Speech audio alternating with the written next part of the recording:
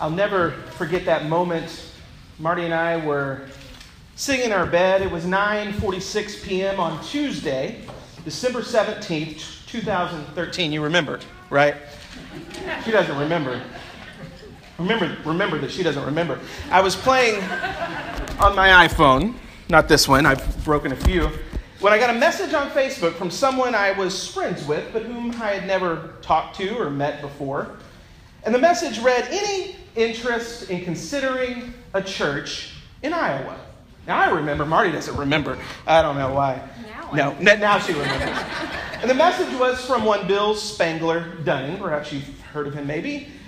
I replied, "Sure, we're open to anywhere." And that's how it began. Soon, Andy Pratt would email us a week or two later on behalf of the Norwalk Christian Church Search Committee. We would come to visit secretly the search committee in February in the midst of a blizzard. And then at the end of March, we would come and meet you and sign papers and finalize our life together. Now, when we talk about the relationship of pastor to church, church to pastor, we use the word call. You called us to be your minister. Some churches call the search committee the call committee. We are called to be pastors of Norwalk Christian Church. And it's common for ministers to talk about their call to ministry, about being called to a church. Now, there's a lot of professions out there. I can't think of any, though, off the top of my head, other than ministry that uses that sort of language. Call, calling. And think of this call, it's really another way of saying hired, to hire someone, to call a minister. But we use the word call because we kind of believe there's something else going on.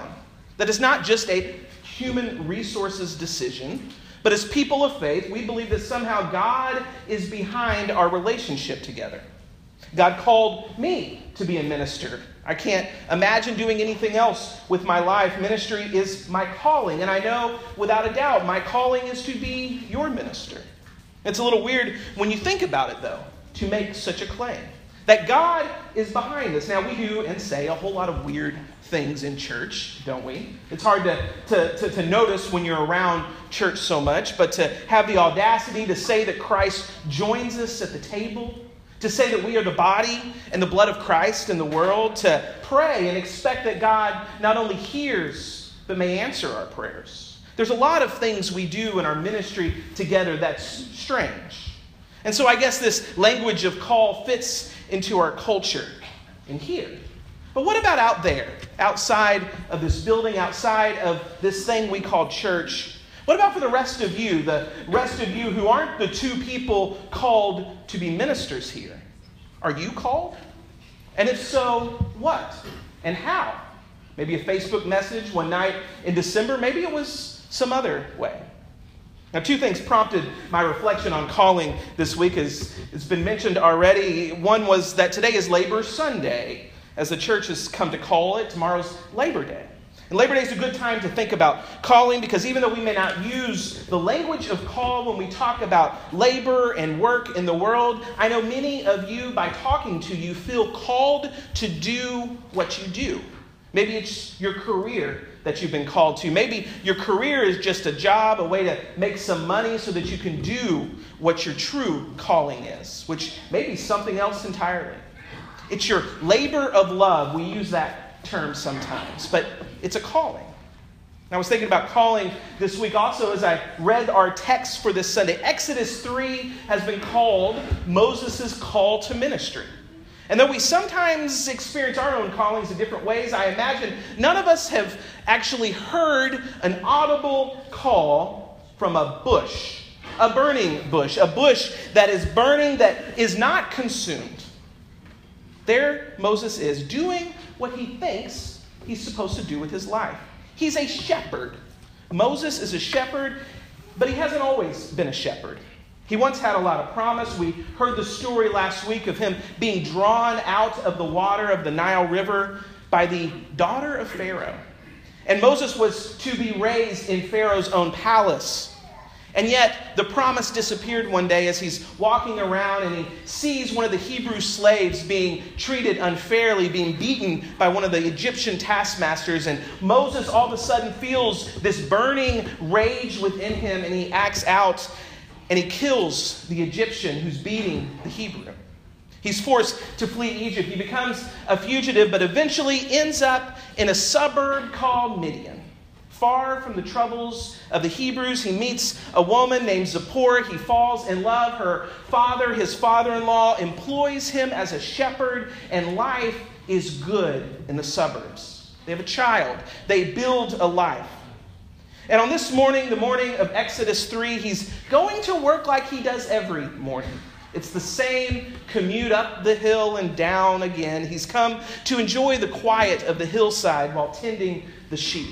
It's peaceful, unlike the hubbub of Egypt when he was young. And one day in the quiet, I don't know what was different, but on this day he begins to hear something. We're told this happens on Horeb, and our text calls it the mountain of the Lord, but there was no sign that gave it that name. It was not called the mountain of the Lord at this point. It was just a mountain, a place where sheep grazed and then they pooped. That was the mountain. There was nothing holy about this ground. It could have been any ground. It wasn't holy until Moses notices something out of his periphery. This bush, it's burning, but it's not consumed, the text tells us. It burns and burns, but never burns up. And Scripture says that Moses says to himself, he's all alone, so he might as well talk to himself. I must turn aside, Moses says, and look at this great sight and see why the bush is not burned up. And when the Lord saw that Moses had turned aside to see, God called to him out of the bush, Moses, Moses, and Moses says, here I am. Now, some rabbis have said that this was not the first time a burning bush had appeared on the mountain. It was just the first time that Moses took his eyes off his cell phone, where he put down the book, where he stepped away from the suburban escape from the troubles of the world and actually noticed it. How many times had he passed it by? And what if he had not noticed? What would have happened then if he had just continued on with his life, never seeing this sight, every day passing by and missing it? Would God have waited for someone else to pass by? Would God have found another way to get Moses' attention? Maybe one of those wacky inflatable handmans that the used car lots love. A bullhorn, perhaps. An earthquake. What would it have taken? How easy is it to miss a burning bush? One writer says burning bushes are all over our world today, but how easy it is to miss them. To keep walking with our noses stuck in our own distractions, to miss the holy in the midst of our to-do list.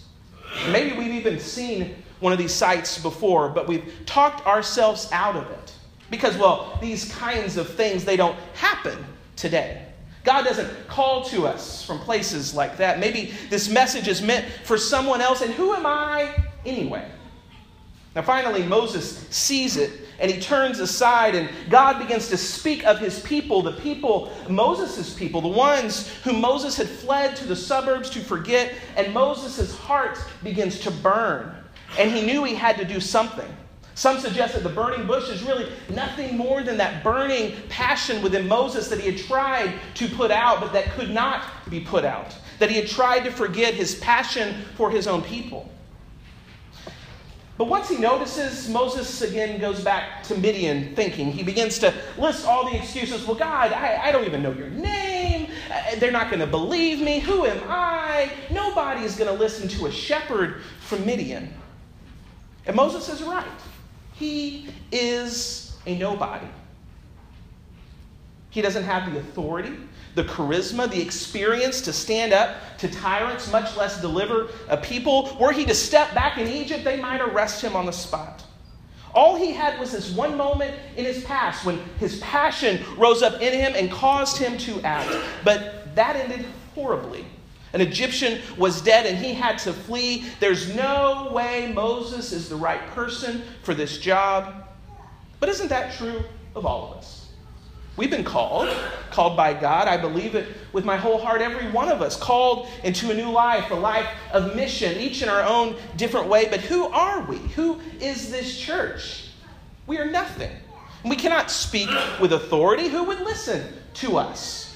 How can we bring about deliverance and wholeness when we have yet to experience that wholeness in our own lives? I'm sure we could go on with lists and lists of excuses, but God interrupts us, just like he interrupted Moses. I will be with you, God says. I will be with you. And that's all we need. That's all God needs, is someone willing to step out, to answer the call, in spite of all the excuses. If you want to be called by God, chances are you probably already have. How do you know? Well, often it comes with that kind of burning passion, those moments when you have an idea, a passion, something that you just feel you have to do. When your everyday life is put on pause and something causes you to turn aside, to see this great sight with your own eyes, that moment of clarity. And that's all God needs. People who have the courage to say, I must turn aside and see this great sight and see why this bush is burning but not burned out. And yeah, there are plenty excuses, but none of them stand up to the promise of God that I will be with you. And who is this God? Well, it's the God of our ancestors, the God of Abraham, of Isaac and Jacob, the one who used Moses and Joshua and Deborah and Mary and Martin Luther King and Rosa Parks, and the list goes on, story after story of people who answered the call, and God did not leave them, and God will not forsake us. Moses asked God, what is your name? In human history up to this point, it's never really come up. God says, I am who I am. Or in Hebrew, the name that God gives is more literally, I am what I will be, or I am what I will do. Which I take to mean that you will know who God is based on what God does. God's name is God's track record. All of God's actions before us show us who God is. The God who will never leave us, who will never forsake us. God is with us. And our God is yet to let us down. The one who calls us to join with God in the world and to let my people go. So how many sights like this have you walked by? How many moments of calling have you missed? Have you turned aside to see, to hear? Can you feel God burning in your heart? What is your call? Perhaps we should all take our shoes off this morning. For the place we are standing may be holy ground. Perhaps we should leave this place barefooted. For the world around us may be God's holy ground. Amen? Amen. We're going to sing a song as we prepare for communion. An old spiritual song, Go Down Moses. Andy Pratt's going to help lead us. It is number 663. We'll sing verses 1, 2, 3, and 5. And the parts that say unison, Andy is our unison. We sing the lines, Let My People Go, and the chorus together. Let us join in this song. Let us hear the call of God.